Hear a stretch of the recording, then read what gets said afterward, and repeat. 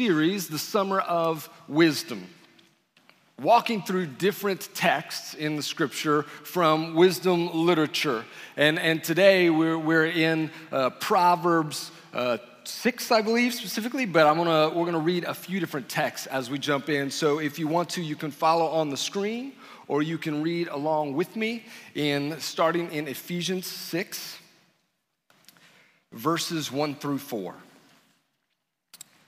It says, "Children, obey your parents in the Lord, because this is right. Honor your father and mother, which is the first commandment with a promise, so that it may go well with you, and that you may have a long life in the land. Fathers, don't stir up anger in your children, but bring them up in the training and instruction of the Lord." And now from Proverbs 22, verse 6. "Start a youth out on his way. Even when he grows old, he will not depart from it." And from Proverbs 1, verses 8 through 10. "Listen, my son, to your father's instruction, and don't reject your mother's teaching, for they will be a garland of favor on your head and pendants around your neck." This is the word of the Lord.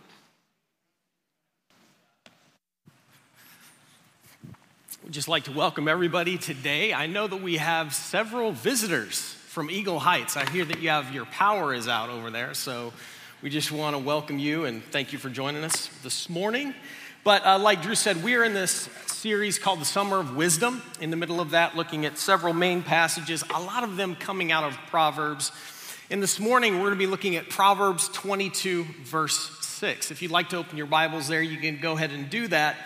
But what we're going to be talking about is what it means to have godly wisdom as we raise the next generation to know and follow the Lord. Now, coincidentally, it is also Father's Day, so we want to say thanks to all the dads for coming today. And because you did, we decided that we had to poke a little fun of you along the way. And so what we're going to do is watch a video of one of my favorite comedians, Nate Bargatze, and what he has to say about dads. So let's go ahead and watch this.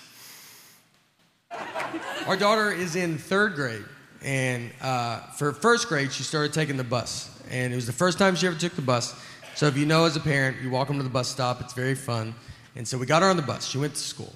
At the end of the school day, someone from the school called my cell phone. They have my wife's cell phone. They have my cell phone.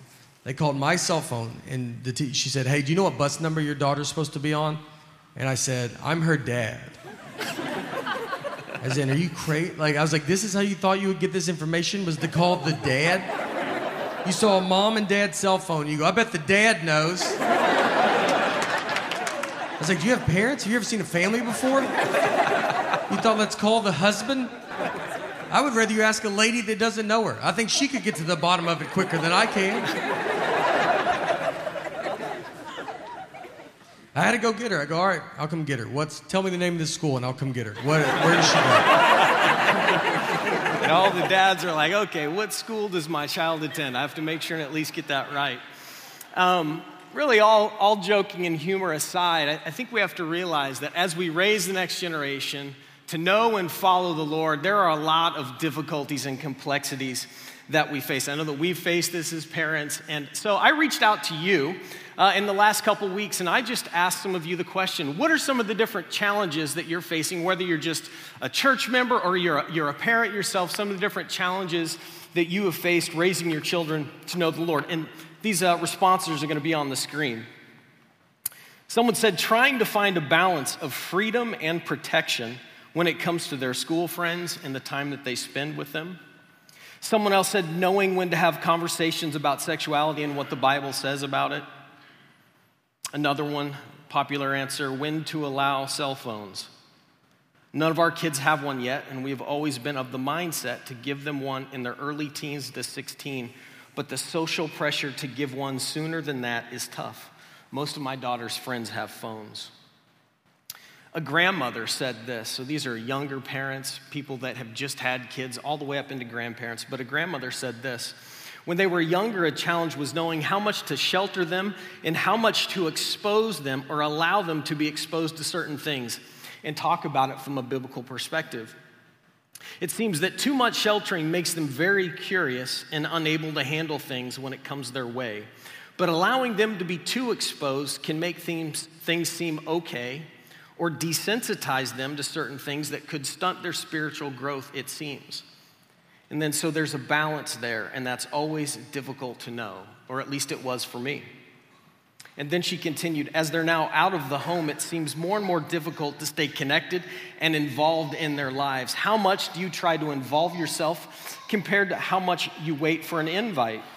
For grandkids, it's similar because you don't want to intrude too much, but you want to be involved, especially if the spiritual training doesn't seem to be an emphasis at the moment.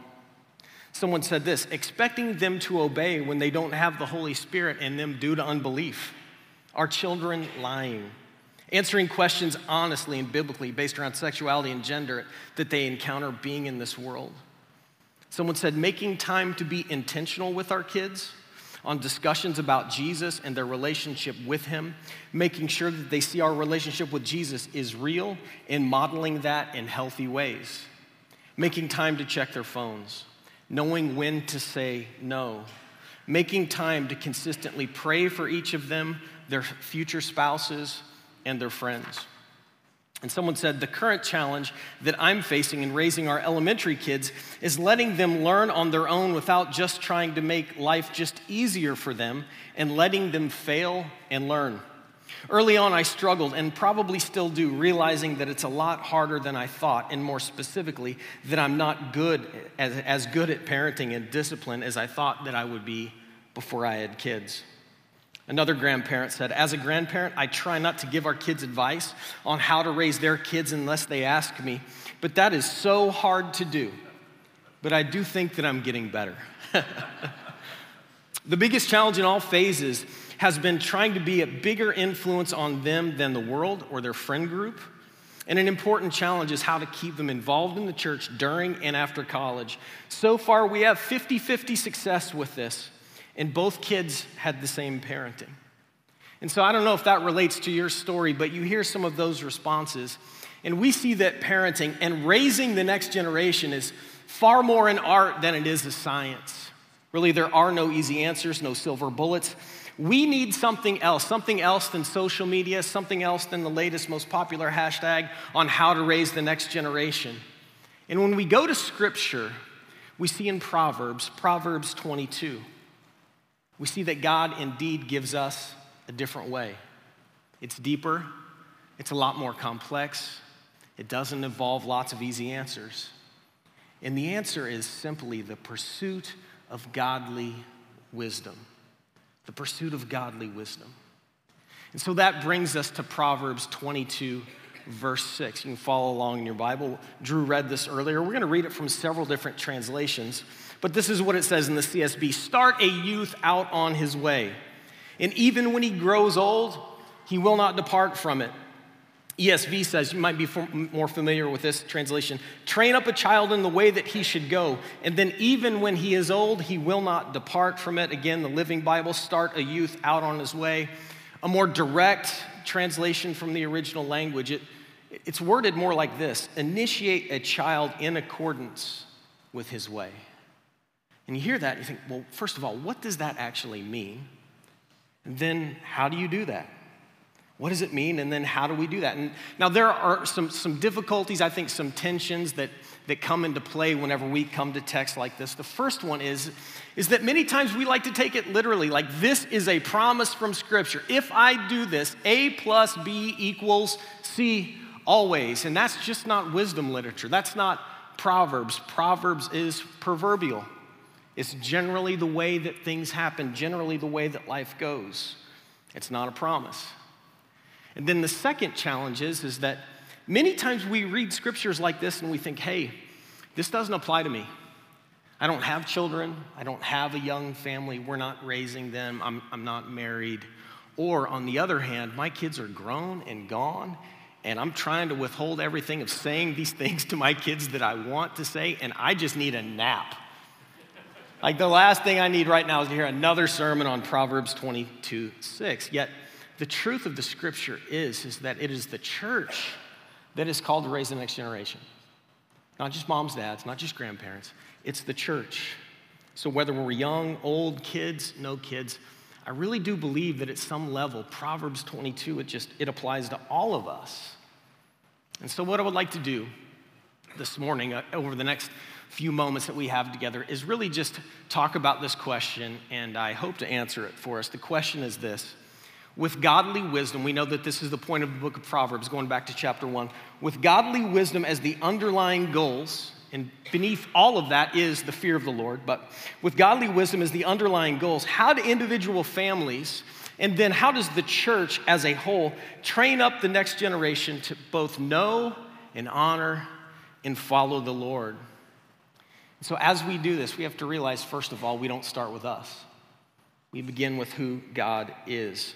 And so as we pursue this godly wisdom to raise the next generation, there are several different things that I think as a church, and then not just a church family, but individual families, several different realizations that we need to have, okay? The first realization is this. Number one, as we raise the next generation, godly wisdom demands humility. Okay, that means less of us, less of me, and more of God. Now, humility, it just recognizes a couple different things. First of all, it recognizes that when we think that we have just arrived raising the next generation, we realize it just seems like we're right back to stage one, over and over and over again. We have a daughter that she just turned 21 years old, and she's moving into her apartment for the first time, and all the different things that go along with this, and girls and roommates, and who's going where, and all of this stuff.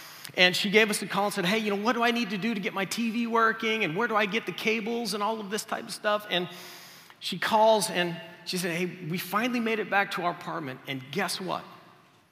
We don't have Wi-Fi. I'm like, of course you know this. It's not just free in the atmosphere. It's not just out. It's not just, you have to buy that stuff, right? I know you think it just exists, but you pay for it monthly and then you wait 5 days between the hours of 8 and noon, or noon and 4, in this real tight window, and this is how this works. Thought we were past this. And humility also recognizes, I think it's important to realize that we all parent out of our own story. We all parent out of this story that we have. Like, I didn't have as much as I wanted growing up. Or as a matter of fact, my parents, they gave me too much as I was growing up. Or it seems like that no matter when the church doors were open, we were always there. And man, my heart was just never in it. Or like, we didn't attend church at all growing up. And so I'm going to make a difference and I'm going to make a change. Or I was disciplined all of the time and it just wore me out. Or I wasn't disciplined enough and I was just allowed to run free. And then we sort of come and then we let the pendulum swing. And it's like, no, I have an idea now.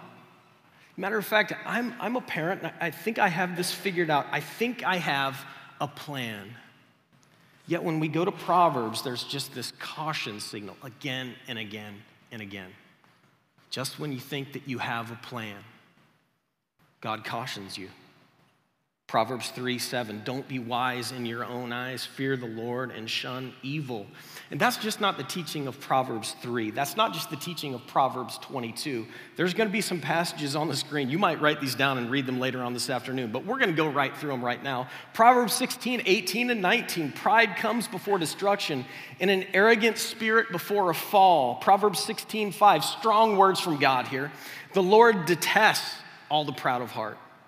Proverbs 15:25, the Lord tears down the house of the proud. And so Proverbs just continually cautions against it again and again and again, this area of subtle pride. I've got this figured out. I have a plan. You may not agree with everything that Mike Tyson said. I think he said it really well, and he says, everyone has a plan until you get punched in the mouth. That's just true. Everyone has a plan until you have a newborn. Everyone has a plan until you have a 2-year-old. Everyone has a plan on how this is going to go until you have a rebellious teenager. Everyone has a plan until your kids are grown and gone and they leave you and you're lonely. Everyone has a plan. Everyone has a plan until they leave and then they come back. Everyone has a plan until they leave and they're grown adults and they're living in direct opposition to God. Wait a second, I thought that I had a plan. I thought that was how it was supposed to go all of the time. I thought that's what Proverbs says. Yeah, we have plans, and one thing that we need to acknowledge, God also has a plan for us, and that's humility. And again and again and again, passages in Proverbs 22, they drive us back to humility. Now, there's two main teachings here in Proverbs 22:6. The first teaching is this, that there is literally a way to go. It says here, Solomon writes, start a youth out on his way. Other translations, train up a child in the way that he should go. Literally, there is a way, there is a path, there is a way that a child should go. And then other translations put some of the emphasis on a little bit of a different part of that verse. It's not just like training up a child in the way, it's the way that they should go, realizing that every child is different, realizing that no matter how much we like to think that they're the same person, that each one is going to need some sort of individualized teaching, depending on who they are. And there is a part of that I really agree with. I have a way that I take to my bedroom every night. I'm walking down the hallway, and on the right is one bedroom, typically a complete disaster area. Keep walking down the highway, or walking down the hallway, and on the right there, the next bedroom is the complete opposite of that. Yesterday, shoe organizers. We bought shoe organizers for that room, because they're different people. And that's really not the point of the text. That's part of it, but that's not the main part of the text. We need to acknowledge the main emphasis of the text is on training them in the way. We train them in the way, and it is our responsibility, not only as families, not only as a church, but it's our responsibility to teach them the truths of Proverbs. And what Proverbs continually teaches throughout the entire book is basically there are two different ways. There's the way of wisdom, there's the way of godly wisdom, and it's on this road that we actively pursue the Lord. This is the way toward God. This is the way toward true happiness, contentment, joy, and what God wants for us. And then there is indeed another way. If you're going down one road, there exists the option to take an exit. And Proverbs says this is the way of the fool. This is the way of the fool. And depending on what age they are, we get to teach this in age-appropriate ways. When they're young, we get to say, look, no, this is the way that we are headed. And one of the most freeing things for me as a parent to learn is that we don't need to dialogue about some of these things. We don't even need to reason with younger children in the way that we are headed, not even up for discussion. One of the things that helped me realize this is that we just don't have to reason with 2-year-olds because of themselves, they're just not reasonable people. Like the least reasonable human being has to be a 2-year-old. So we don't have to reason. No, I want to go this way. I want to go that way. The answer can and should be at times no, because we're not going in that direction. And we need to warn them, as Proverbs 15:10 says, stern discipline awaits anyone that leaves that path.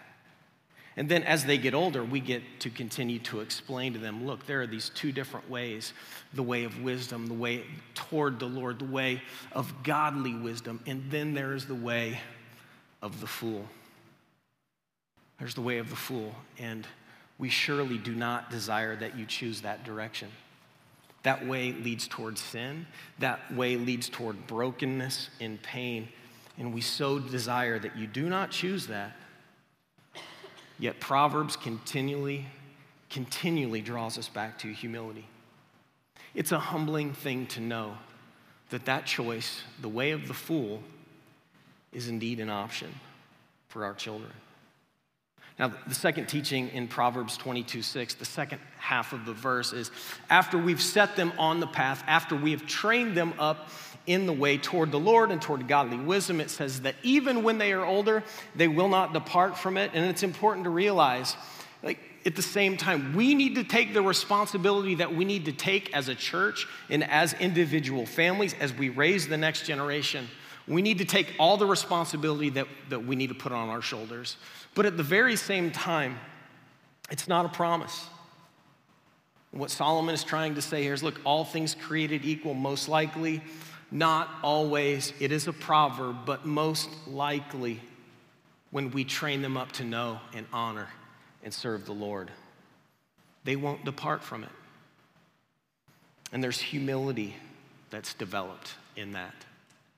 So when we read Proverbs 22:6, it's not a sledgehammer of guilt. See what you did wrong. That's not it. And it's not a guarantee. The purpose of Proverbs is humility. We see in other places, Proverbs 29:23, a person's pride will humble him, but a humble spirit will gain honor. Another one, Proverbs 11, verse 2, when arrogance or pride, other translations say, when that comes, disgrace follows, but with humility comes wisdom. And there is something about it as adults, as we get older, there is something about it as our children get older that's just humbling for us. And I'm not sure if dads, if you've ever had this experience, this wrestling match that your sons want to have with you in the living room, right? And that is so much fun. That is such a great idea when they're 10 years old. It is a great idea. And then when they hit 16, 17, 18, not a good idea to wrestle your son in the living room. Because I'm not sure if you've ever hit this point that we're in this wrestling match. This is all going great. And then you realize, I think I could go down at this point. I think that this is now the last time that we're wrestling. And even more so, how humbling it is to know when we have our children and we cannot wrestle you down into belief. We cannot wrestle you down into faith. We cannot do this. I set the way for you. I put you in places to grow. I model the Word of God to you. I teach the Word of God to you. I put you in biblical community, and then I entrust you to God. And that's humility. And that's what Proverbs says is wise living. Realization number one, humility. Here's realization number two. As we raise the next generation, we see that godly wisdom demands less of us and more of others. Less of me, more of other people, more of the church. And that's why we cannot say, look, this text is not for me. No, this is the church's job. Pastor Tim Keller just recently passed away. You might be familiar with him about 2, 3, 4 weeks ago. And he's written quite a bit on the book of Proverbs.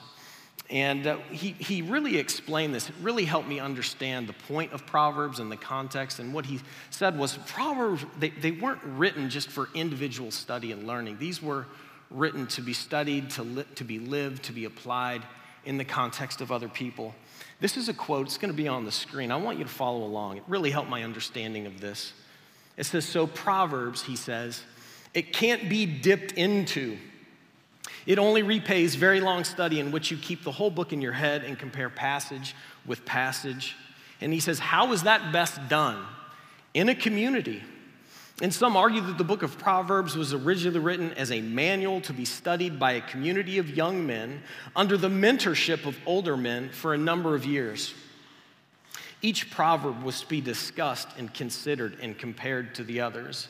Examples from life were to be shared. In other words, Proverbs may have been written to be the basis for deep, comprehensive personal growth through mentoring and community. It touches every area of life. And then he continues, it's also noteworthy that in Proverbs, wisdom constantly raises her voice in the city's public places, the commerce, the market, and the court, and the justice system. And then he goes on and he quotes Proverbs 1, 20 and 21.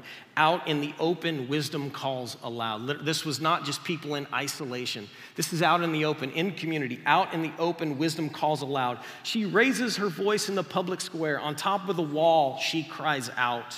At the city gate, she makes her speech. In Proverbs 9, 3 and 4, speaking of wisdom, Solomon writes, she sent out her servants, and she's called from the highest point of the city. Let all who are simple come to my house. And so it is so crucial and so important, not only as individual families raising the next generation, but as a church raising the next generation, that we see just how important the community of faith is. And oftentimes, thought of it as more of this analogy, and I've talked to parents about this. As kids are younger, like elementary age, they have your volume just turned way up. It's like, we love mom and dad. We love everything about mom and dad. Please give me your input. Please give me your advice. Please tell me everything that you know. I want to do that. You are so awesome. And then it seems like it happens overnight. And I'm not saying that they put you on mute, but what I am saying is they begin to take the volume to mom and dad and just start to turn you down a little bit. Then they turn the volume up on relationships, friendships, other people.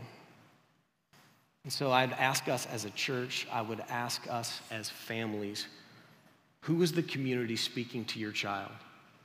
Who's the community speaking to the next generation? And the good news is that as the church, as families, we have say in determining this.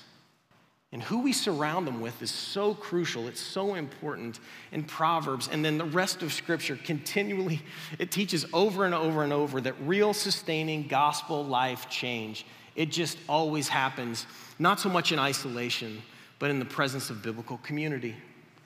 That's why Solomon can say something that seems so simple. We've heard this before, yet it is so profound. Walk with the wise and what? Become wise. Walk with the wise and become wise.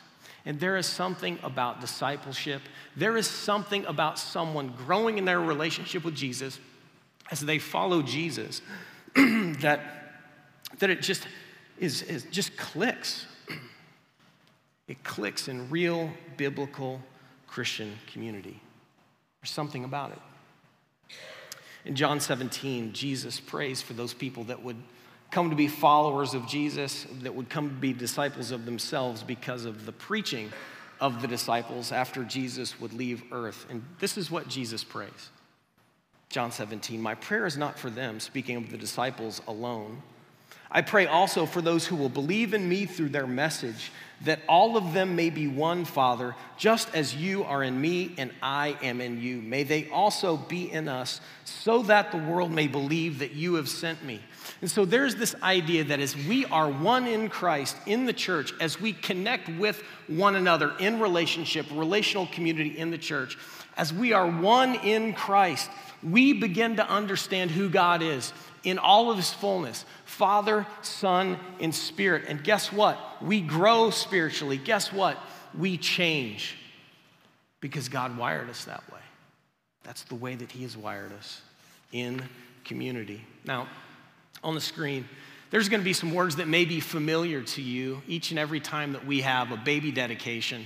We have families that come up here that have taken a class and gone through training, and they've committed to themselves as a family. They want to raise their children to know, to honor the Lord, and we bring them up here. Many of you have taken part in this service. And then as a church, we get to read also our commitment back to these families. And just as a reminder, I would like to read that to you today, what we say to families.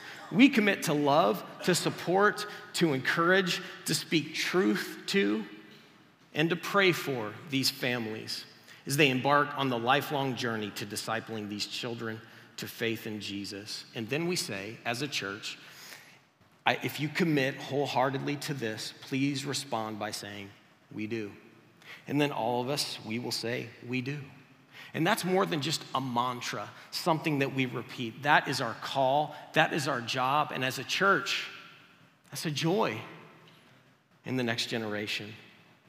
And so third, the last thing we realize about godly wisdom as we raise the next generation, it demands less of me and more of God's word. Less of us, more of God's word. This is nothing profound. This is like, I've never heard that before.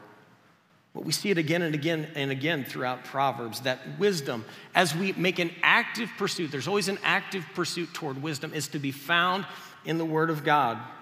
Proverbs 2:1, accept my words. Proverbs 2:6, for the Lord gives wisdom. From his mouth come knowledge and understanding. Proverbs 3:1-3, it's active, it's not passive. Listen, this is my son. Do not forget my teaching, the importance of it. Do not forget my teaching, but keep my commands in your heart. Proverbs 4:4, take hold of my words. Not only don't forget them, take hold of my words with all your heart. Keep my commands and live. Proverbs 5:1, my son, Pay attention to my wisdom. Proverbs 30, verse 5. Every word of God is flawless. He is a shield to those who take refuge in him. And so as Christians, as leaders raising the next generation in the church and as families, we believe that Scripture is sufficient. Scripture in the context of biblical community especially is sufficient to get the job done. We believe that Scripture explains not only who God is, but it helps us understand all of life's most difficult questions. We believe that Scripture, it's not just writing, it's inspired. Peter says that writers were carried along by the Holy Spirit. We believe that Scripture is useful. It's useful for teaching, for correcting, for rebuking, for training in righteousness. It's inspired by God. We believe that Scripture, and Scripture alone, is what keeps us on track as we are leaders in leading the next generations to know and follow the Lord. Scripture itself keeps us and helps us know that we are moving in the right direction. Charles Spurgeon wrote these famous words when he commented on Proverbs 22:6. This is what he says: "Train up a child in the way that he should go, but be sure and go that way yourself." How are we sure? We're sure whenever we ground our lives in the Word of God. We believe the Word of God changes people. It's not only true, but the Word of God changes people. There's a group called the Center for Bible Engagement, and they did a study several years ago that centered in on not just like the Bible, but people's Bible reading habits. And this is what they found out. They looked at the Bible and how much they read the Bible per day, the days out of the week.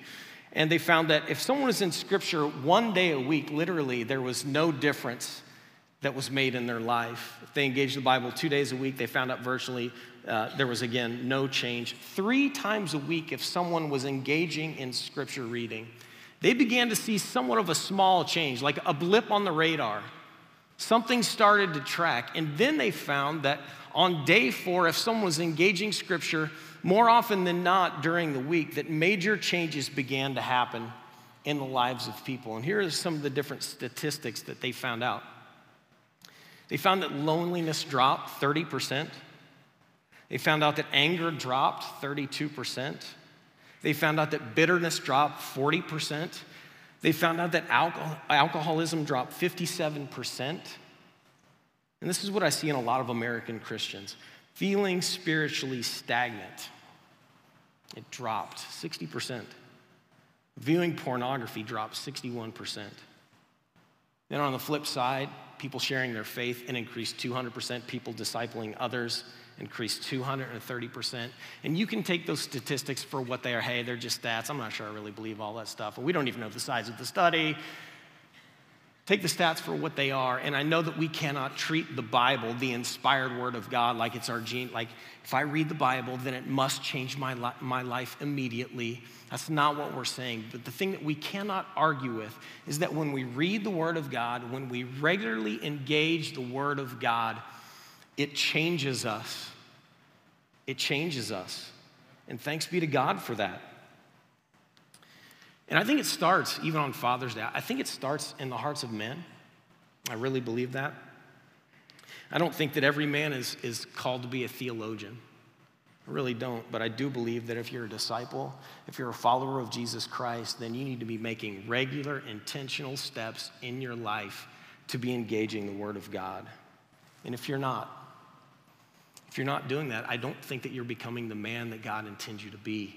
Not fully. And I want you to be challenged by that. But I also want you to be encouraged by that you can do it. In the last couple of weeks, I'm not sure that you guys have noticed this, but we've had some things happening here at the church. We had multiple floods that caused us to have to take up the carpet and put down some new flooring and these kind of things. And at the same time, we had already planned on doing some remodeling in our offices. And so that meant that we had to empty out all of the offices. And so I went into my office and started to do this, have all of these bookshelves, and started to take all the books off the bookshelves and just stack these boxes as high as I could get them with books. And it was like all day taking books off the bookshelves, putting them in these boxes, taking them down the hallway. And I started to realize, first of all, do I really need this many books? I mean, this is a lot of books here. And Lots of books, God, faith, the church, what it means to follow Jesus. And typically when people ask me questions about what is it like to be in the ministry, usually the first question is, one, what do you do all day? The second question is, as they come into my office, students and even parents will ask, hey, they look around and they'll almost without fail, have you read all of these books? And I answered them honestly. I say, you know what? I have read most of them. I've read 85% of those books on my shelf I have read. And I say this, by the grace of God, because that's not always been me. Literally, reading for Drew Henderson was my monthly subscription to Thrasher Skateboarding magazine. That was reading. That was reading for me. I did not wake up when someone uses that expression, I just want to curl up with a good book. And that was not a part of my language growing up. Not about reading books. I did not have it on my career path to read a book. Like I'm reading a book, and then what I'm going to do is I'm going to get a bunch of other books that explain to me things about this book, and then I'm going to get up in front of large groups of people, and I'm going to read this book, and I'm going to explain to them what the book says. Not on my path. And then someone just challenged me to open the book. Open the book. And it changed me. And if you're a man and you struggle to read the Bible, I just want you to know a couple different things. One, you're not alone. Two, I believe that if God changed my heart and my desires in this, I think he can change yours. And three, if that's you, then you need to take some intentional steps and make some decisions in your life so you can regularly engage the Word. It's the Word of God that changes you. And you can start simple. You need to start a new Bible plan in your phone. You can meet with a group of men that read Scripture weekly. We have all sorts of groups that do that. You can start reading the book of Proverbs, one proverb a day for a month, and you finish the whole book. And just ask God, God, would you change me? God, would you change my heart? Would you change my desires? When things come across the pages that you don't understand, ask God for illumination and wisdom. Ask God to lead you to the people that can give you the answers. And I think he'll answer that prayer. And as men, we have all sorts of goals, things that we want to accomplish, things that we want to do, jobs that need to be done, families that need to be raised, outside interests, hobbies, projects that you need to accomplish. As Bargatze said, you even have to remember the number of your child's bus. I know it's hard. You're going to get socks and have to try those on this afternoon. But I think the thing that you need the most, the thing that the people around you need the most from you as a man that knows the Word of God and is being changed by the Word of God in the power of His Spirit. So less of us, more of others. Less of us, more of humility. And less of us, more of the Word of God. And I believe in that way, God will use us to change and raise the next generation. Let's bow our heads. We're going to pray together. And we'll take the Lord's Supper. God, we thank you for today. God, we thank you for the wisdom of Proverbs and that it's truly inspired by you. Way more than tips, way more than just, this is how I can live my life in a good way. God, it's godly wisdom for daily living. And when we engage your word, God, we continue to know you better. God, we continue to, as it says in chapter 1, to understand what it means to fear the Lord. And so as families, but more than that, as a church community, as a family, one family, might you use us to transform and change the next generation for your glory. It's in your name. Amen. So as a family, one family, we will share the Lord's Supper together. So whether we're from Sunnybrook or our brothers and sisters from Eagle Heights that we consider to be family, it's the bread and the cup that make us one. Paul writes in 1 Corinthians chapter 11, "For I received from the Lord what I also passed on to you. On the night when he was betrayed, the Lord Jesus took bread. when he had given thanks, he broke it and said, "This is my body, which is for you. Do this in remembrance of me." And then it says, in the same way also he took the cup after supper and said, "This cup is the new covenant in my blood. Do this as often as you drink it in remembrance of me. For as often as you eat this bread and drink this cup, you proclaim the Lord's death until he comes." So let's take the bread and thank God for Jesus and his body and his life who died for us.